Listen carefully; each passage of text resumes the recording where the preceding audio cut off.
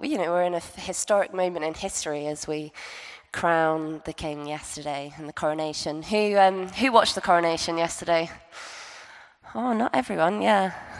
Yes, we did.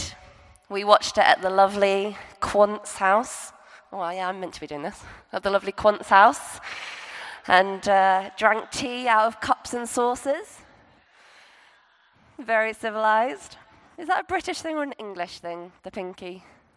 Who knows? And we ate cheese and cucumber crackers. Very nice. And they had a bottle of Prosecco, which I wasn't able to partake in. But, we raised a glass and watched the service. And yesterday I learnt a fun fact as we were watching the service, because there was a lot of symbolism and there were lots of things in the church. But obviously the crown, which is, an incredible piece of... I remember when I was younger, we went to the Tower of London and saw the crown jewels, and I was fascinated by the crown jewels. They are, if you've seen them in person, they are absolutely spectacular. Anyway, I learned that the crown that the king was wearing yesterday weighed. Do we know how much it weighed? Oh, well, I Googled it and it said 2.23 kilograms, but someone else said 2.5 kilograms as well. So, we're up there in the 2 kilograms. And just to put that into perspective, that is more than the big bag of flour on your head. We're getting on to 2 bags of flour on your head. Can you imagine the pressure that man faced yesterday, watched by millions around the world, holding that crown on his head and having to walk the length of Westminster Abbey? I just take my hat off to him for doing that. I think we were saying actually as Camilla was walking, you could tell, couldn't you, that it was heavy. So really, really amazing. But I have to say I was a little bit nervous about the service. I was nervous that how they might change the wording and the promises that the king made to our nation. But actually I was really moved and I was really pleasantly surprised by how central Christ was to the service. And I was actually really touched by the opening with the little boy who came out and he said, Your Majesty is chosen of the kingdom of God. We welcome you in the name of the King of Kings. Woo! What a way to open the tone of the service. We welcome you in the name of the King of Kings. And King Charles responded, in his name and after his example, I come not to be served, but to be served. And, I'm really thankful that I come not to be served, but to serve. Did I say it the other way around? Oh dear, that's a faux pas. Good job he didn't do that yesterday, isn't it? Good job he was reading from the script. But, isn't it wonderful that we have a monarch who promises to lead after Jesus' example to us as a leader? I really celebrate that. And, we need to pray for him. So with the coronation weekend approaching, obviously I was reflecting on kingship and reflecting on this kind of idea of king. And really been reflecting on how God is many things to us, isn't he? But one of the things he is to us is that he is our king. And we were remembering that this morning kind of in worship, just kind of that place, that role that he has in our lives. And throughout the Bible, there are many references to God as king. In the Psalms, there's many times that the psalmists say, my king and my God, or my king, help me, or king over all the earth. And then in Revelation, there's an incredible passage, the description of Jesus, whose eyes were bright like flames of fire. And it says, and on his robe and on his thigh, he has a name written, King of Kings and Lord of Lords. And really, I was just thinking about, if we look back at the beginning of the Bible, really God's intention was to be our king, to be king of our lives, and to be king of the nation and the nation of Israel. And that's how it was, really, up until 1 Samuel. God was, and is still, and was still even in 1 Samuel, but really the people recognized him as their king and as their leader. But we get to 1 Samuel 8, verses 4 to 22, and we see that in that passage the Israelites declare that really they want an earthly king. Let's remember, they'd gone through a whole heap of stuff, but they'd settled in the promised land. And it seems that either they'd forgotten, which they seem to do a lot, but they'd forgotten how good God is and how good a king he was and how faithful he was to them. And really they said, that they wanted to be like all the other nations, and they asked for a human king.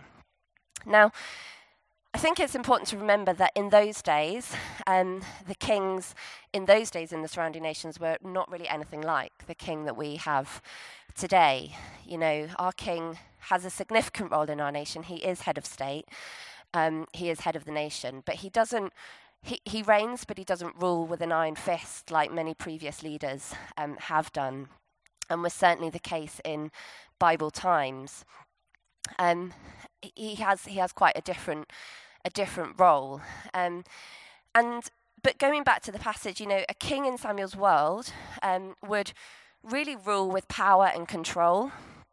And Samuel warns the people of this. He says to them, if you want an earthly king, this is what it's going to be like. I can't remember whether I had... this is what it's going to be like. It says in verse 11 to 12, it says, "This is what the king who will reign over you will claim as his rights. He will take your sons and make them serve with his chariots and horses, and they will run in front of his chariots. Some he will assign to be commanders of thousands and commanders of 50s, and others to plough his ground and reap his harvest, and still others to make weapons of war and equipment for his chariots.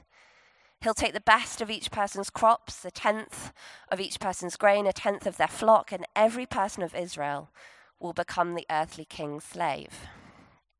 Samuel gives the people a warning that, if you want to, really make an earthly king your king, this is what it's going to be like.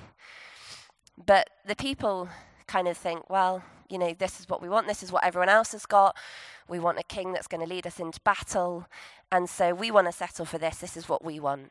And so God, in his mercy says to them, okay, well, I'll give you your request. You seem to have forgotten what I've done for you, but I'll give you your request. And he appoints Saul as king, which, doesn't turn out to be so rosy, does it? In fact, the first half of 1 Samuel is dedicated to, character study about the flaws of Saul. But, and in this passage, I think it's important for us to remember that although God, says that he will, grant their request to have a king, he does sort of remind them of what he's done for his people, and refers back to, I brought you out of Egypt, but they seem to have forgotten that this is what I've done. God was the best king that nation could have. And I guess as we kind of reflect on that, I want us just to have an opportunity this morning to really ask ourselves a challenging question as we reflect on this. And ask ourselves, really, is God king of our lives today? Does he have that place in our lives? And actually, we sort of started touching upon that in worship a bit and in the response that we had, which is, really incredible. But, it maybe it's not that in every area of our life we've rejected God, but maybe are there some areas in our life that we actually haven't kept God as king? Maybe we've taken some matters into our own hands and either become kings in our own lives, or we've looked to other things to take that place and to give us that security, or to provide us with direction and guidance.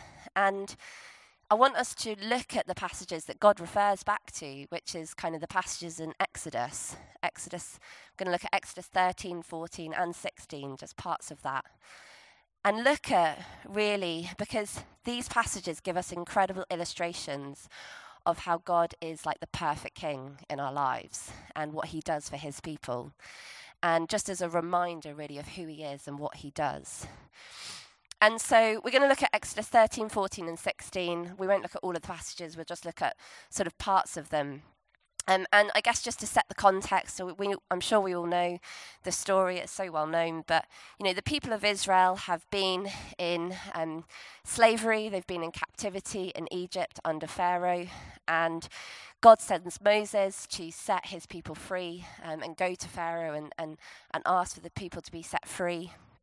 But Pharaoh doesn't give up that fight that easily. In fact, it takes 11 plagues, horrible, horrible plagues, and he's still not giving in. And it's not really until the last one where the firstborn of every household is killed that Pharaoh actually says, do you know, actually, leave. You need to leave. You and your God need to leave. You and your people need to leave, and orders them to leave. And so we pick up there in Exodus 13. And it says, when Pharaoh finally let the people go, God did not lead them on the road that runs through Philistine territory, even though this was the shortest way from Egypt to the promised land. God said if the people are faced with a battle, they might change their minds and return to Egypt. So God led them along a route through the wilderness towards the Red Sea. The Lord guided them by a pillar of cloud during the day and a pillar of fire at night. That way they could travel whether it was day or night. And the Lord did not remove the pillar or cloud of fire, the pillar of cloud or the pillar of fire from their sight. You know, the first thing that I want to pick up from these passages is that God directs and he guides us and he shows us the way, even in the most difficult circumstances. I mean, I'd love to hear it if any of you have a testimony of God leading you by a pillar of like smoke or a pillar of fire. That would be awesome, wouldn't it? Maybe like lost in Loch Lomond, and a pillar comes up and shows you the way back to your car. That'd be amazing. I mean, he can do it. He's done it once. But you know, through the Bible, you know, we see time and time again that God promises to lead us and direct us. One of my favourite Bible passages is in Proverbs 3, verse 5 to 6. And, you know, it says, trust in the Lord with all your heart and lean not on your own understanding. Acknowledge him in all your ways and he will direct your paths. And that is a promise to us as his people. He promises to direct and guide us and to lead us in his ways. And, you know, there are many times in life when we need God's guidance, aren't there? When we, you know, are trying to work out where to live, what house to buy, where to send our kids to school, what job to take or what to do with our lives, how to spend our money, how to spend our time. There's so many times in life when we really, you know, in fact, every day we kind of need God's guidance. Some are big, and sometimes we feel we're at a crossroads and it's easy to see that there's sort of a decision to make and whether we're going to consult God or not on that. But other times, you know, it's actually just the small decisions in life, the everyday decisions in life. And really, I guess the question is, how much do we seek his guidance in both the big and the small? You know, in those times in our lives when we're looking for leading, how open are we to his nudges or his challenges?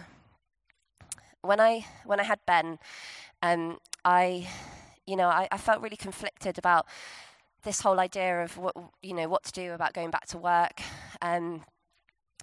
You know, I absolutely really loved my job, but I also absolutely loved being a mum, and I'd obviously waited a long time for that. And so just this period of maternity leave, I just couldn't even fathom really leaving this child with anyone else, you know, and thinking, how does this work? How am I going to do this? And obviously as he got older and he got a little bit more independent, I thought, yeah, okay, I can see that, you know, that I could go back to work, but, you know, what does this look like? And really, really wrestled with it. And I explored lots of different options. I thought, you know, I didn't want to go back to work full-time, but I maybe wanted to go back to work part-time. And I explored with my current sort of employers whether I could come back part-time, and they said that was possible. But we're sort of thinking, I don't know, I'll go back part-time, and it's such a demanding job, I'll end up just doing full-time out. You know, I'll end up working in the evenings and working late because I want to do a good job, and so that I'm not sure that's really going to work. So I thought, don't think my current job's really going to work for me. And then there was another job that came up that was like 1 day a week, and I kind of explored that and pushed the door for that, but nothing came of that. And then I was also sort of thinking about doing sort of freelance consultancy stuff, and but that felt like a really big deal because it felt like the most risky option, really. You know, the no job security, no real guarantee that you were going to get any contracts. It makes you feel a bit vulnerable because you sort of think you've got to sort of sell yourself to people, and you know, am I really good enough to do that? And so, there was lots of kind of things going on in my mind, and I really couldn't work it out. I couldn't work it out. Anyway, one day, on the day that I actually found out that I hadn't got the job, that was the one day a week, I got a message from my old boss just randomly out of the blue, like saying, would you consider doing some contract work with me? Would you consider kind of doing consultancy, or are you kind of wedded to going back to the job that you were in? And I was like, oh, wow, like this has totally come out of the blue. This is amazing, But still, it was a big decision. Still had to sort of work out whether I wanted to kind of take that risky option. And I remember just thinking, I am seeking the Lord in this, in that sort of, I'm open to God sort of, I want God to show me. I want God to sort of show me the right way.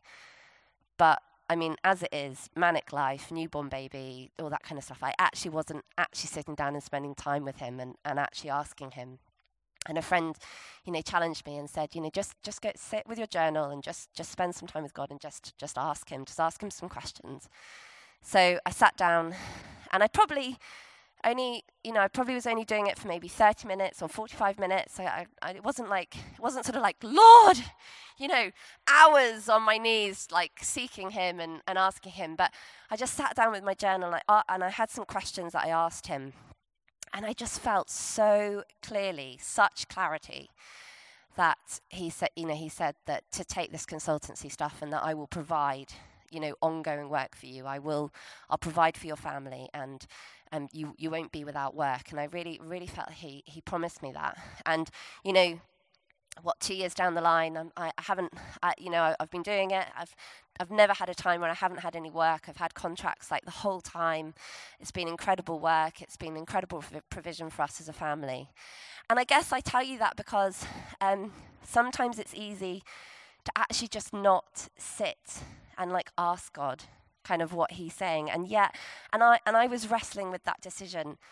Nothing made sense to me. I just was like, I just can't work this out. I can't work out what to do with my life. I can't work out what the right thing is. And yet sitting down for 30 minutes, 45 minutes with God, it was just crystal clear. He made it so crystal clear as to what I was to do, and it gave me the confidence to step out and do. So he's so faithful, and he's so good at directing and guiding us when we ask.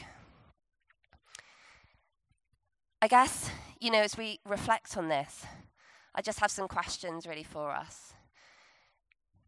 Are there areas of our life or your life that you're not allowing God to speak into, or just not talking to him about? Are there areas of your life that you haven't fully submitted to God? These are hard questions, but actually they're really good, just real questions to ask ourselves, aren't they? Are there areas that we're just not talking to God about? And not necessarily like you're avoiding him. It's actually just that you're just forgetting to spend time just asking him to direct and lead you. And if that's you, just spend a few minutes. Let's just spend just a couple of minutes just thinking about that.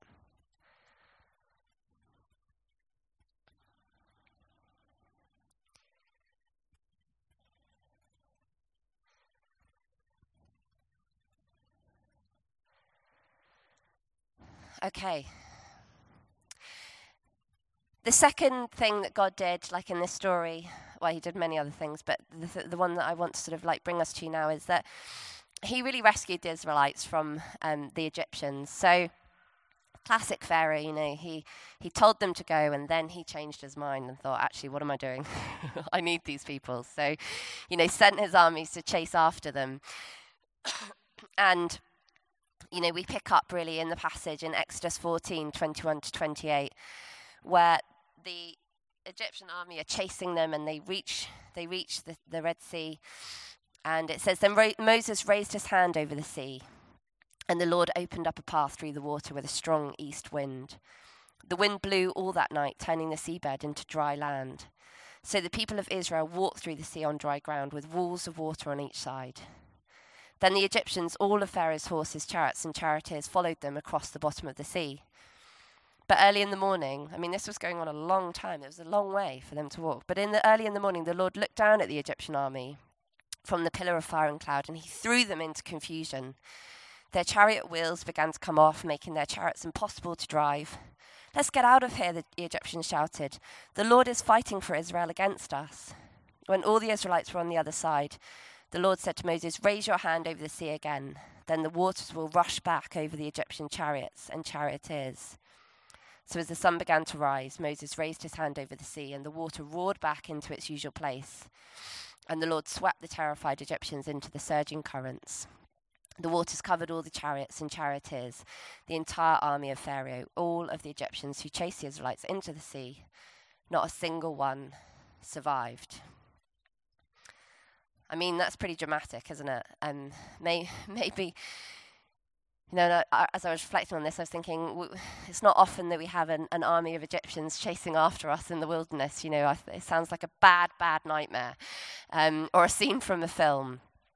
But, there are times in our life when we feel like the world is against us, or we have some real trials and tribulations to face and some adversaries to contend with. Life as a Christian isn't all rosy. We all know that.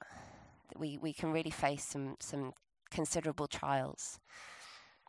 And, the question really is, how much do we trust our God as our King to rescue us from our trials?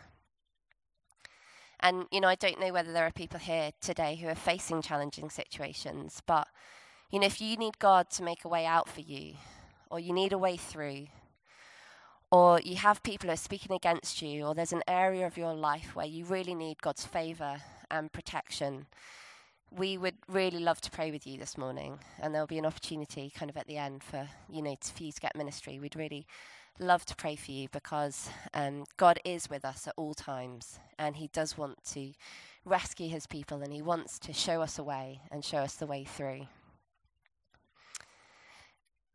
So finally, just the last... Oh, sorry, I didn't click on there for people reading through. The last passage just comes in Exodus 16, where, they've obviously come through to the other side, and they're in the wilderness, and they're walking in the wilderness, and they're in the desert, and they're starving, and they're grumbling, wishing they were back in Egypt. Honestly, Moses had a hard gig, didn't he? As a leader, wow, what? He didn't even want to do it. He didn't even think he could do it, did he? He had a hard gig because these Israelites kept on grumbling and complaining, saying, "What have you done? We'd have been better off back in Egypt. We've now got no food. We've got no water." And this passage just shows us again how God provides. The Lord provides for us as King of our lives. He promises to provide for us. And so God gave them meat in the evening, through the provision of quails that would just appear on the land, and there would just be an abundance of quails running around for them to, obviously kill and cook. And then in the morning, every morning, there was manna that was provided from heaven every single morning. And it says in verse 18, so the instructions were really to gather 2 quarts of manna for each person, and that was that meant that everyone had just enough. And so those that gathered a lot because they had big families had nothing left over, and those who gathered a little had enough. Each family had just what it needed. And this passage reminds us that God's provision is precise. The Israelites always had enough. But, God did test them in this. He told them not to store any of the manna, not to gather more than they needed and store it. That he would provide for them every single day, except for they had to gather twice on the 6th day so that they could observe the Sabbath. But, he told them not to gather more, and yet some of them didn't listen.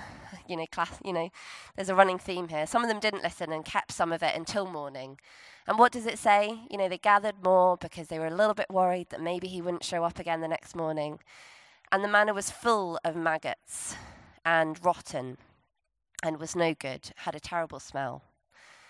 And I think, this is a really good lesson to us all, isn't it? Because this story really teaches us how much do we really, really trust God? Or how much do we try to control our own destiny and kind of put some provisions aside to make sure that, things are just quite safe? And I'm not saying, not all of us are called to live hand to mouth. Not, many of us actually are, some of us in here will be called to manage and steward like large amounts of money and resources. And that's, each to what kind of God has called us to. But what I'm talking about here is really who are we trusting for our provision? Who is actually king of our money and our possessions? And an incredible testimony there that Anne told us this morning, of a reminder really that God's really in control, and he owns the cattle on 1,000 hills. But sometimes we can feel that we own like our money and our possessions. How happy are we to submit them to God and do whatever he asks us with them, knowing that he is a good father and will always provide sufficient for us and will always provide what we need. It's a challenge reading this story, because I think if God asked me to live day by day for his provision, which Israelite would I have been like?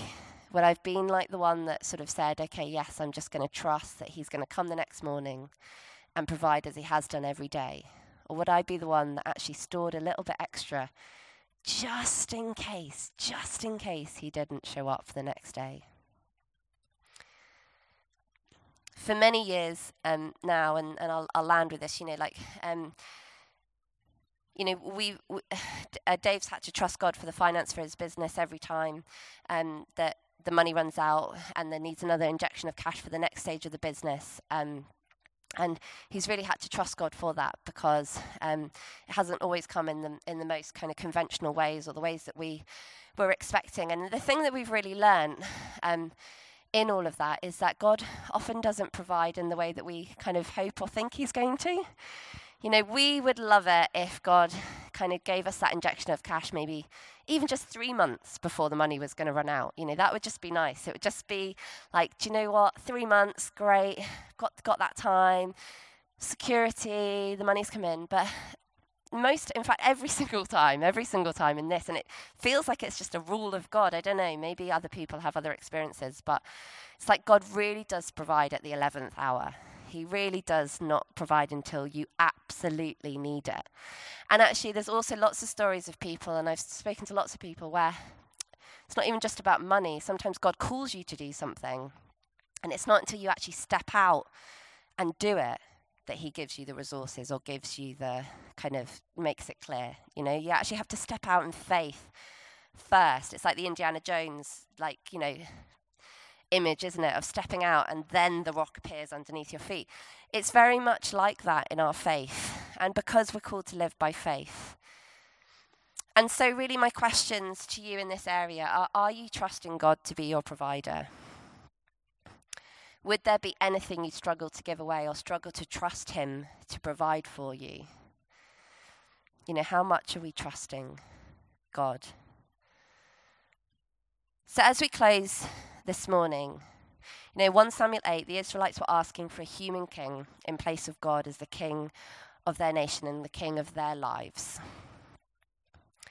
And today, God wants to be king of our lives. And we were reminded this morning, he deserves to be king of our lives, because he's just worthy of that place in our lives, isn't he? Kind of no question. It's just like, actually, that's just, he's worthy of that. But actually, he also wants to be king of our lives because he knows that's the best thing for us. It's absolutely the best thing for us. He is a good God. He's a good father. He's a good king.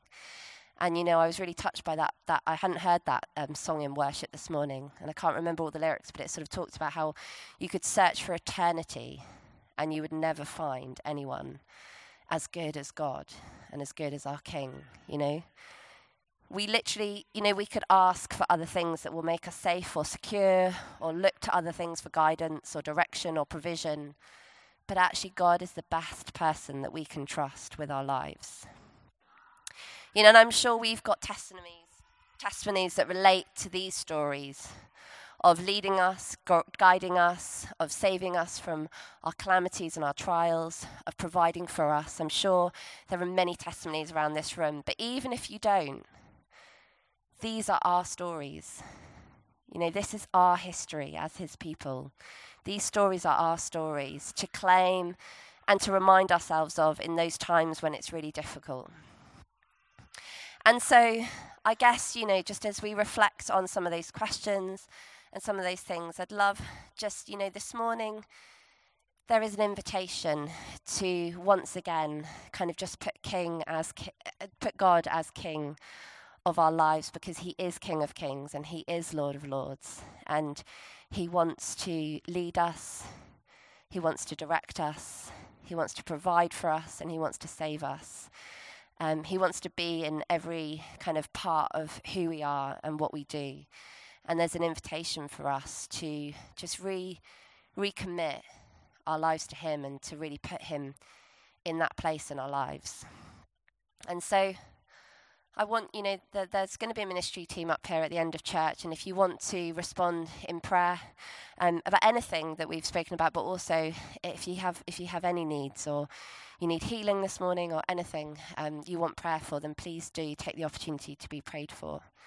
But I thought it would be really powerful, just as we reflect on God as King this morning, that actually if you want to recommit your life to God and actually say to him, reaffirm to him this morning that, yeah, you know, God, I want to put you first in my life. I want you to be King of my life, of my decisions, of who I am and what I do.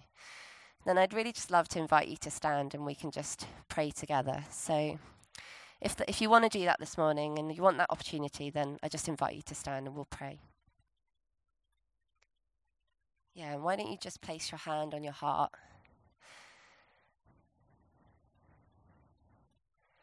And let's just pray together. Father God, would you be King of my life? I thank you that you are a good Father. You have the best for me. Would you lead me? Would you guide me? Would you direct me? Would you help me trust you for everything I need and all of my provision? I give you my heart because it's the greatest gift that I can give you. And I pray that you would lead me. In Jesus' name, amen.